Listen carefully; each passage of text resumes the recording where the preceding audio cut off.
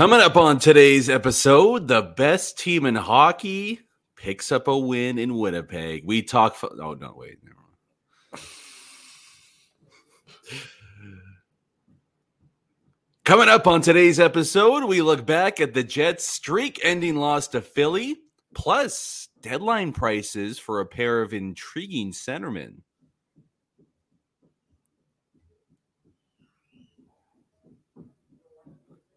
All right, hope you guys had a great weekend. Ready to get back at it. Ready to kick off a new win streak as well, as the Jets' 8-game run came to an end Saturday night at the hands of the Flyers in Winnipeg. So we'll break that one down. Kind of a light, nice the schedule eases up a little bit for the Jets here. We got a Tuesday nighter and then a little bit of time, a few more games, the All-Star break, some good news on the injury front as well. All in all, not too bad. Hey, look, all good things have to come to an end, and you can't start a new win streak without ending a previous one first. So just look at it that way. It's just a little speed bump. We'll get right back up to 6, 7, maybe 8 in a row again. But yeah, we'll talk about the game Saturday and then take maybe our first look at the trade deadline. An interesting report about what the cost might be. Let's hope it's not so, according to this report. Anyway, to break it down with me once again, CJOB's Tyson Aruaki is here with me. How we doing, Tice? How was the weekend? The weekend was good. It was great, actually, especially that Saturday night. What a game of hockey, regardless of who you were cheering for, but especially if you were cheering for the team in orange. Yeah, we'll be nice. There'll be no rubbing it in or anything like that. But yeah, I was. You were working the game. I was doing work at the game. But yeah, I had a good time down there. It's a lot of fun at the Jets games. There's been a marked improvement on the game day experience, no doubt. And I mean, yeah, the place was ready to go. But unfortunately just never seemed to go the Jets way in that one against Philly. Hey, like it was just, and it's interesting too, because both teams kind of came in similar fashion, albeit the Jets obviously on the heels of a massive win streak, but both teams kind of banged up. Their best players not in the game, a ton of hockey prior to it, a ton of hockey leading up to it. It did feel for large parts of the game like two teams that were just like, please God, give us a break. Like just give us 4 or 5 days off. And some great goaltending as well at both ends there, specifically Urson, though, as the game went on. No real answers for the Jets, but I mean, no Scheifele, no Connor, and Nick Ehlers not at 100%. Maybe not the biggest surprise in the world that the Winnipeg Jets couldn't muster a ton of offense, couldn't get that first goal. I'll tell you what, as a Flyers fan, Tice, it sure felt like, ooh, if they get that first one, the second one's going to be right after it. So it was very good they didn't from a Philly perspective.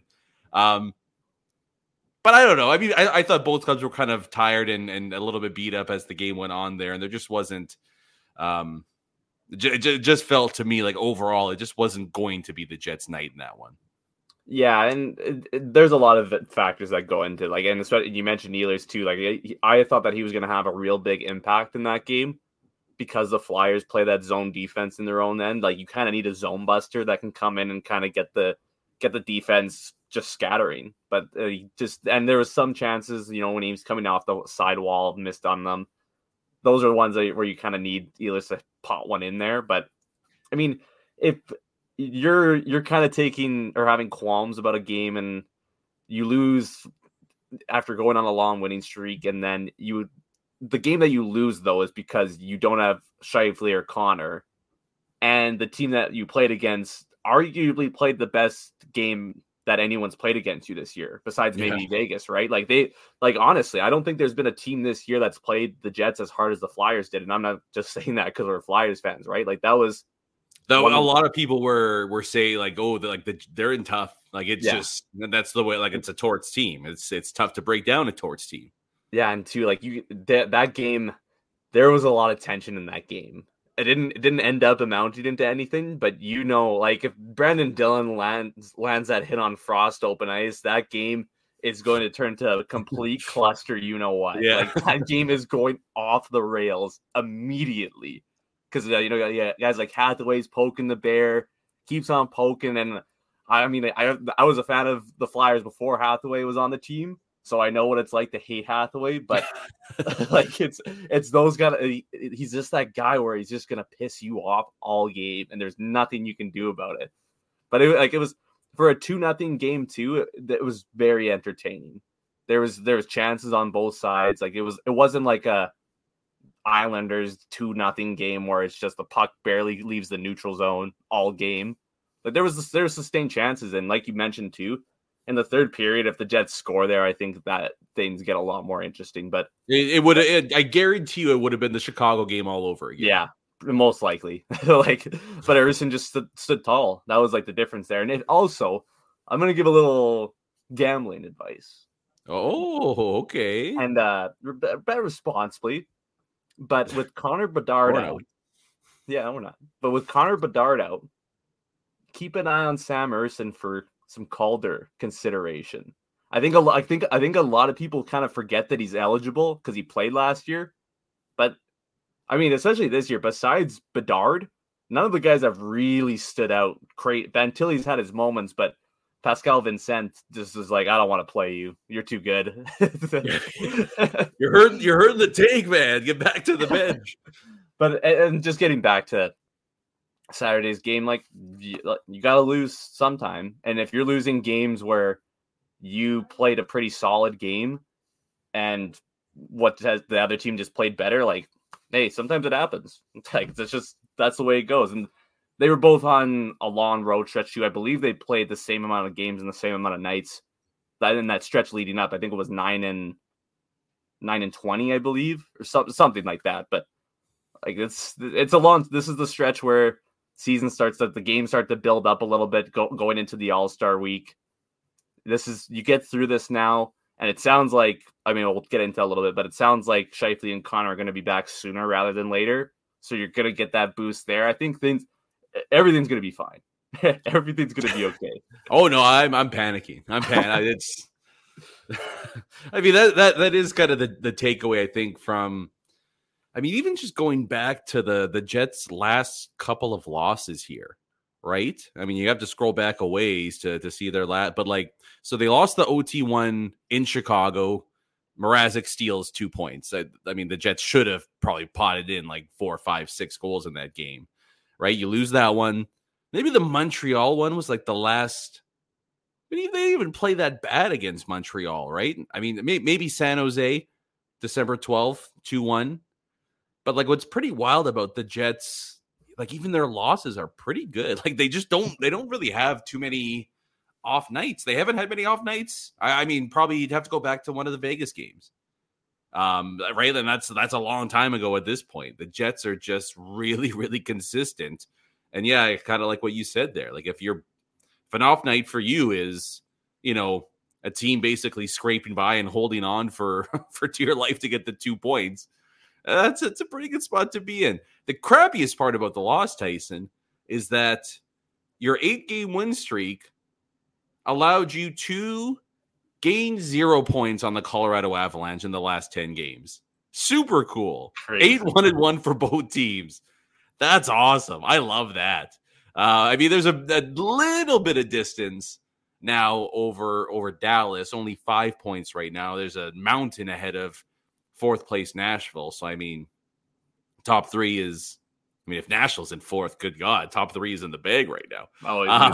Always knew they were a playoff team. Yeah.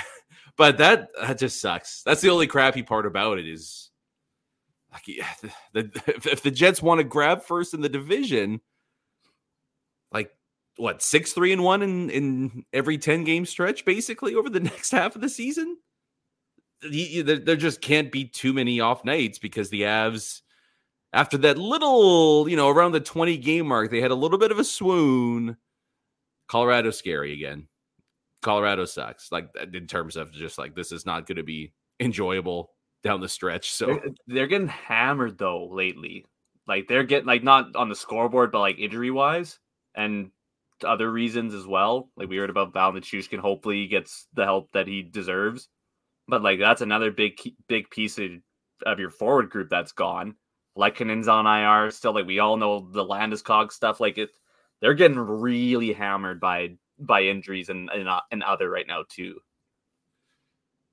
I mean, everyone is. I don't know if there's a healthy team out there right now. Just kind of the way she goes in terms of, I mean, every team I think right now is like, let's just get to the All-Star break, get to the break, and we'll try to figure something out here. Yeah, it's a pretty impressive injury list or out of the lineup right now for the Avs. But it's going to be a dogfight, man. It sucks. It just sucks because avoiding Dallas in round one is kind of like the new goal, basically, for Winnipeg and Colorado. I mean, just looking at the wild card too, that's a pretty massive step down in competition.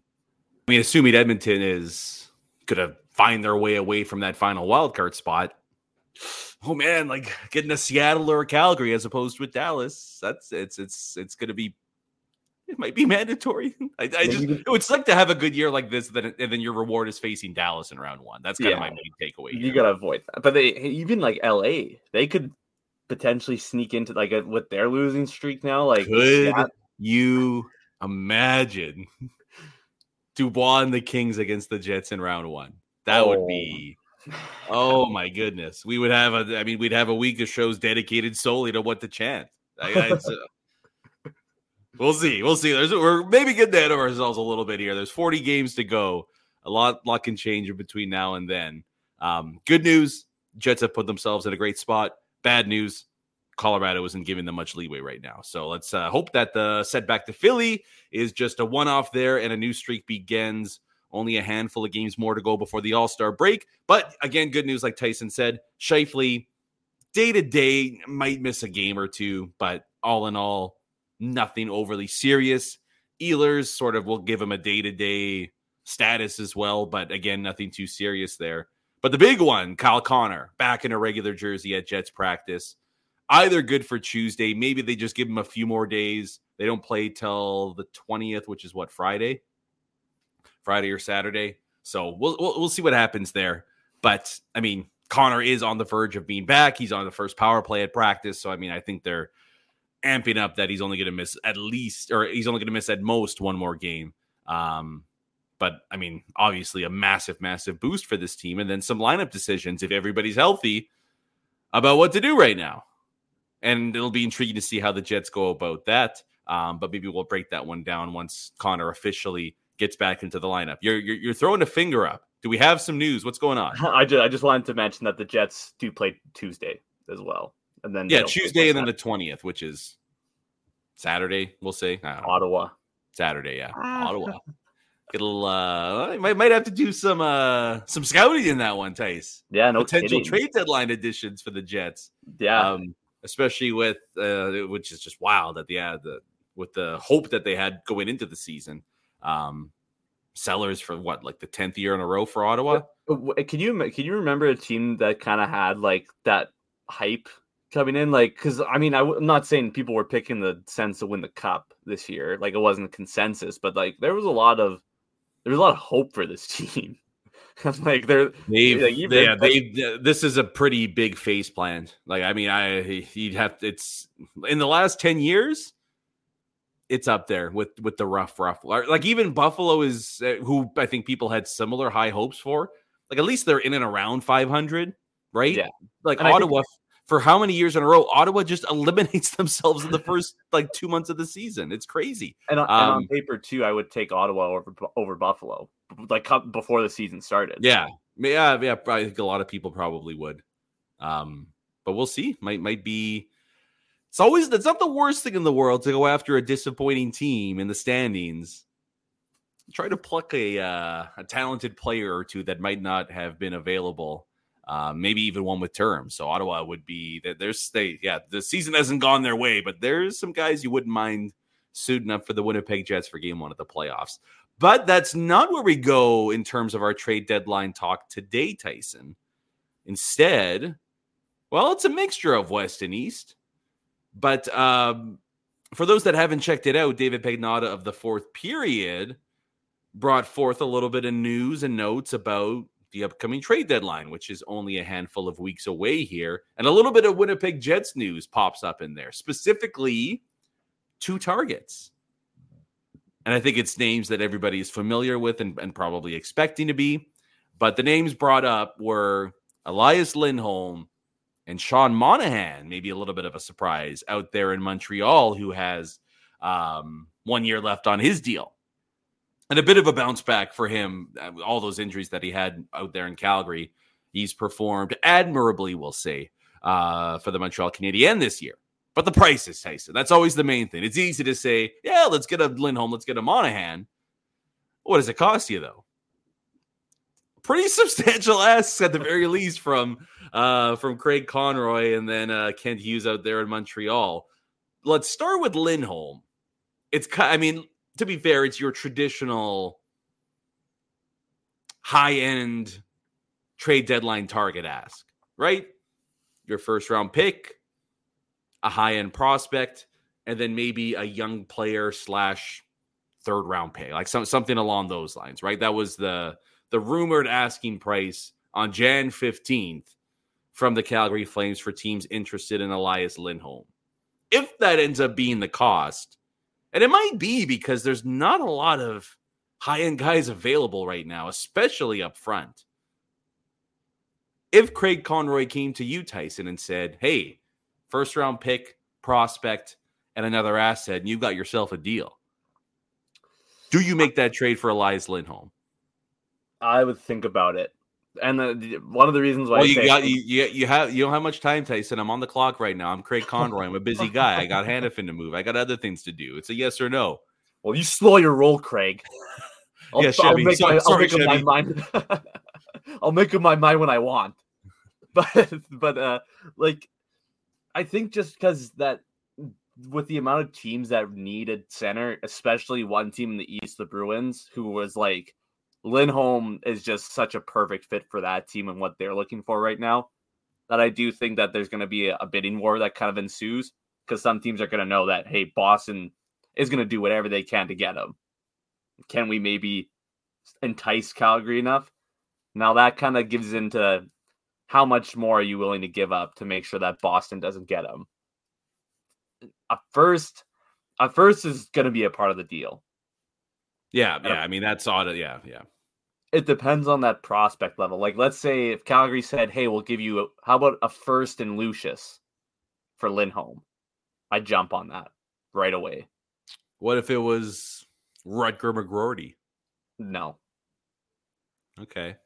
It's with Lambert? Yeah, I wouldn't include Lambert either. It's that cutoff right there. And even Cheeberkov is on that edge too. Like, I might not even toss in Cheeberkov for Lindholm, but I feel like Lucius, with his injury concerns and all the stuff that goes into it, I wouldn't be happy to part with him, but you got to give to get in this league. So I wouldn't mind giving up a Lucius, but I'm not going further than that, honestly. A first and Chaz Lucius is your capited there for Lindholm. Yeah, that's my take it or leave it deal. I think that's fair and reasonable. It's always so tough, right? Especially if, the worst part is the other team that would be in for Lindholm outside of Boston and Winnipeg would be Colorado. That's tough to, I know you want to keep as many assets as possible, but if it's first Lucius and they're asking for a third and they're like, hey, Colorado's giving us a third, like, you want to do this? I would strengthen yourselves and avoid Colorado from getting better. That's the tough part about the deadline and going after guys. But I think ultimately it comes down for Chevy is just who's my guy and how do we make that happen? And if the price, I'm not saying, trade Barlow and McGroarty, right? Like, it just lose your mind. But what if it's a first and Lucius and a third? And people are like, oh, why do you have to give up a third? Well, to get the guy we want, because we've got a contending team right now. Like that's why we go out there and do that. I would agree. I think we're in the same boat there, that a first and the best of your B prospects is probably where I would draw the line. And anything substantially more than that it just has to be a non-starter, because look, I personally do not like paying rental prices because I think that you can get guys with term for the same price. And hey, if you can get a guy for another playoff run, then why not go ahead and do that? But I do wonder a little bit too if there's a lot of the hype and hoopla around Lindholm is that people think he's the 40 goal scorer from 3 seasons ago. He's not really that guy. I think he fits in great as your second line center, but then how much are you willing to pay for a second line center? I think that it's got to be, hey, we're getting 65-point Elias Lindholm as opposed to the 40-40 Selke center that he was a few years ago. I just don't think you're getting that guy back here. Yeah, and to like those marginal assets, I'd say like a 3rd round pick, those are so easy to recoup in the offseason. Like they really are. There's not like you're looking at this Jets team and they're like, and you kind of start to see that log jam at some positions. Those players you could flip out for 3rd and 4th. So I think if that is kind of the tipping point, if you got to toss in an extra 3rd and a 4th, and so be it. Like those moves are so marginal, and when your sole goal is winning the Stanley Cup, do you really want to kick yourself going like, oh, we didn't give up an extra 4th round pick and now we lost in the conference finals, or we lost to Colorado in the semis? Like you got to sacrifice in this league, and with the team that they have and the way that the rest of the league is kind of shaping up right now, I think that you're in that mode where it's, what we will have to pay a little bit more than we would normally, but that's just the price we'll have to pay. Well, if you don't like paying high-end prices for high-end assets, let's talk Sean Monahan. Obviously a tier down from Elias Lindholm. I think the Canadiens are being ridiculous. Their reported ask is a 2nd-round pick and a prospect on top of it, or for first. Sean Monahan. What was that? Or a first. Oh, good. Or a first. Whatever works for you guys works for us. Monahan on pace for a little over half a point a game this season. 45, maybe 50 points. Playing 18 minutes and 18 and a half minutes a night as well. It wouldn't be the worst thing in the world if prices got out of control and you had to go bargain shopping to get a Monahan. Man, a 2nd-round pick sounds high to me, Tyson. And we're talking, You want a 2nd plus? I mean, a first is you don't even bother trying to negotiate if a first is going to be the ask and that's all they're looking for there. I mean, to me, Monahan would be pretty low, like that. We're talking plan D, plan E, plan F sort of a thing if things don't work out for the Jets. I'm not a big fan of, and it's just the injuries and everything with it, but like paying decent assets for Sean Monahan, a pending free agent as well. I mean, definitely going to pass at 2nd and a prospect. I think a 3rd-round pick would be where you'd have some interest on my side, but maybe you're a Monahan fan and I'm just a hater. I don't know. Monahan's a great story, and he's been a really good leader for Montreal. But if Chevy calls Kent Hughes up and he says it's a 1st or a 2nd and a prospect, if I'm Chevy, I'm going, okay, what else are you giving me? What's this other piece that works? Because like I said, great story. He seems like a great guy. Sean Monahan, he's slow. The injuries have slowed him down a ton. And yeah, he's great on the dot. He is capable defensively. I think a little bit gets made too much about his defensive play this year.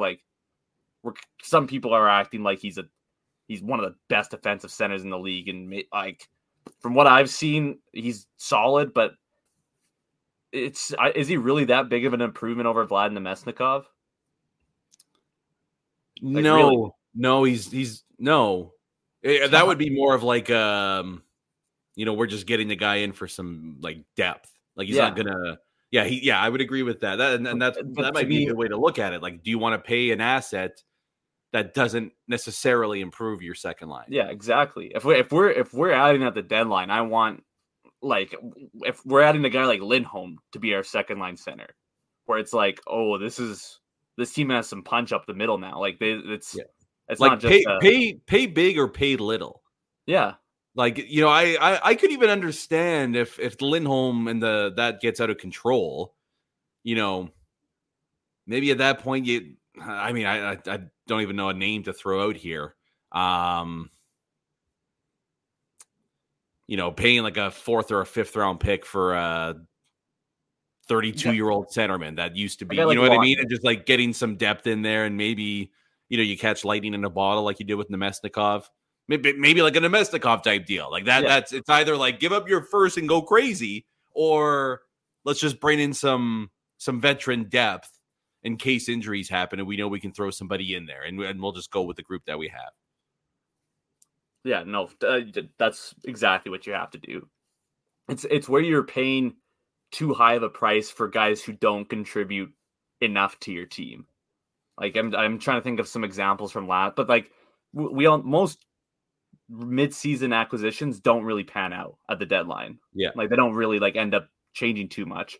It's like the guy, but then you see a guy like Barbashev who turns into, I don't even know, a prime number 1 center, and then now this year it's like, oh, got his bag, and now he's not playing as well. But banners fly forever. Exactly. Like it's those moves you have to make, and what you said was perfect. Like you either go all in or you tinker. Like those 2nd round picks are still valuable, and you can get a valuable player for those 2nd round picks. But it's when you're giving up a 2nd round pick for a guy like, let's say, like a Nick Seeler on Philly, like a one of the bottom pairing defensemen, but you're giving up like a 3rd and a 4th, and it's like that's just not good asset management. And Chevy's been really good at that for the most part. Like the Nino trade, the Nemesnikov trade were both great ads. There's one other player that was mentioned in that article too, who you and me were advocating for heavily last year at the trade deadline. Well, he might just be available again. Who's that? Jakob Chychrun. Oh, yeah, that is an intriguing one. There's no, I mean, he still has an extra year left. He's not a rental. The only issue is there's no way the Jets could do a Chychrun trade without moving one of their 6 defensemen. Like, that are in their top 6 right now. I have let's hypothetically, Ottawa calls you and they say, hey, you give us one of your firsts in the next 2 seasons, Dylan Samberg and Logan Stanley. Do you say yes?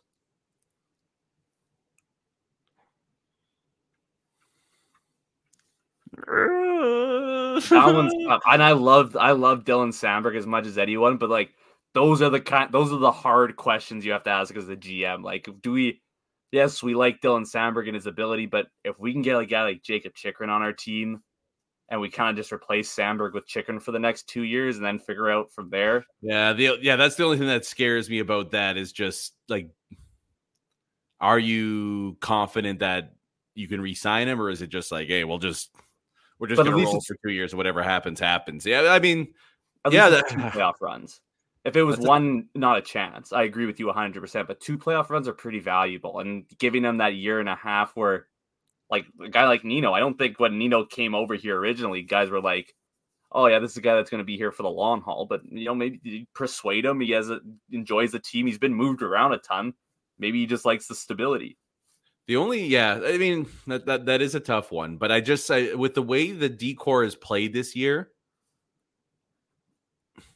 I think I'm just looking solely at how can we how can we improve this forward core, specifically providing that. I just think that's got to be the focus right now, is bringing in a secondary offensive piece, and then you're kind of set on all of your line. Like 4th line, great. 3rd line, if it's Lowry and Nino, they're going to be good together, but just giving a big time boost to that 2nd line and not putting everything on, Cole Perfetti's plate. Gabe Vilardi, right? Two guys that really, Vilardi played a couple playoff games last year, but 2 guys with minimal playoff experience, like to not put everything on their shoulders. I think that's got to be the move right now. So I think I would say no, but it's an interesting conversation. That you'd have to think long and hard about that one. But I almost to an extent, Tyson, wouldn't mind seeing Heinola and Samberg get some time together as the 3rd pair, specifically because if Heinola can come in and maybe run be a bit of a power play guy for you. Like that's a massive. Schmidt's been great. Don't get me wrong, but like to Vili's potential power play improvements there, like that could be a pretty valuable asset for the Jets. So I think we wait and see on the defenseman side, but forward, yeah, let's try to grab somebody there. The one I don't know how I've just seen his name kind of float about, and it was mentioned in the article as well. And we know Chevy does the out of left field moves, so there's a part of me that's like Lindholm, Monahan. Like, why are we even talking about this? Everybody knows they're on the block. So Chevy's like, nah, I'm a hipster. I want somebody that nobody's talking about right now. I think my dream guy, and he was mentioned there. That's why I say this, but it sounds like the team isn't looking to move on from him at the moment. But I wouldn't mind giving up a pretty penny to get Joel Eriksson Ek out of Minnesota. Ooh, good. I don't know if Bill Guerin would do it to Winnipeg. Like that's. I'm just saying. I mean, Chevy did the Stastny trade in division before. Obviously, much different. Rivalry-wise, much different. Eriksson Ek's got a lot of term left, which I don't know if right. Like so, I would say it's unlikely, anyways. I'm just saying dream scenario in terms of realism, with Minnesota languishing at the bottom, just ahead of Chicago in the division standings. That would be pretty sweet. Like he's a hell of a player. I think that's where you got to go first, and probably Colby Barlow. Yeah, like that one would cost you a pretty penny. There's that's no where you got to jump. Yeah, I don't necessarily hate that trade either. Because like you look around, there's just, I mean, there's not a lot of bad teams to begin with, but the bad teams don't have centermen to give you outside of Lindholm right now. So the teams that are kind of languishing on the bottom, like there's just not a lot of centermen available at the moment, which is for the Jets the crappy part in all this in terms of like a higher end guys. So we'll see. I just wanted to throw that out there, and in case things spiral out of control in Minnesota. Scheifele, Eriksson Ek down the middle, 1-2 punch. It could be pretty juicy. Let's make it happen, please. But we'll keep an eye on it. I mean, yeah, you never know. Things can change pretty quickly. All it takes is a 6-game losing streak for, any team in a wild card spot around the bubble, that stuff. And it's curtains on the season for them. And it's, hey, maybe we can get a first-round pick for a guy that might not be a part of our future, but can help the Winnipeg Jets out. So we'll see how that goes over the next little bit. But I'm starting the Eriksson Ek to Winnipeg campaign. Rivalries be damned. Improve the Jets at whatever cost. But that's going to do it for the episode here. We'll cap it off there. Thank you guys so much for tuning in to another episode of Skates and Plates on the Hockey Podcast Network. When we return to wrap up the week, well, it's a pretty quiet week of action for the Jets, actually. We'll talk about that game at home against the Islanders on Tuesday. And like Tyson said, bit of a break for the club before they head out east for a brief trek beginning Saturday afternoon, I should say, in Ottawa. And then we'll talk about any other news and notes, maybe a little more deadline talk since the action's a little bit tame for the club over this next handful of days. So we'll get to all of that on Friday. And we'll continue to trek on through January as we head close to the All-Star break and some much-deserved rest and relaxation for the Winnipeg Jets. Until then, though, have a great rest of your week. Thanks again to Tyson Rowicki of CJOB for stopping by here. And we'll talk to you guys on Friday morning. Stay safe, stay warm, and have a great week, everybody. Peace.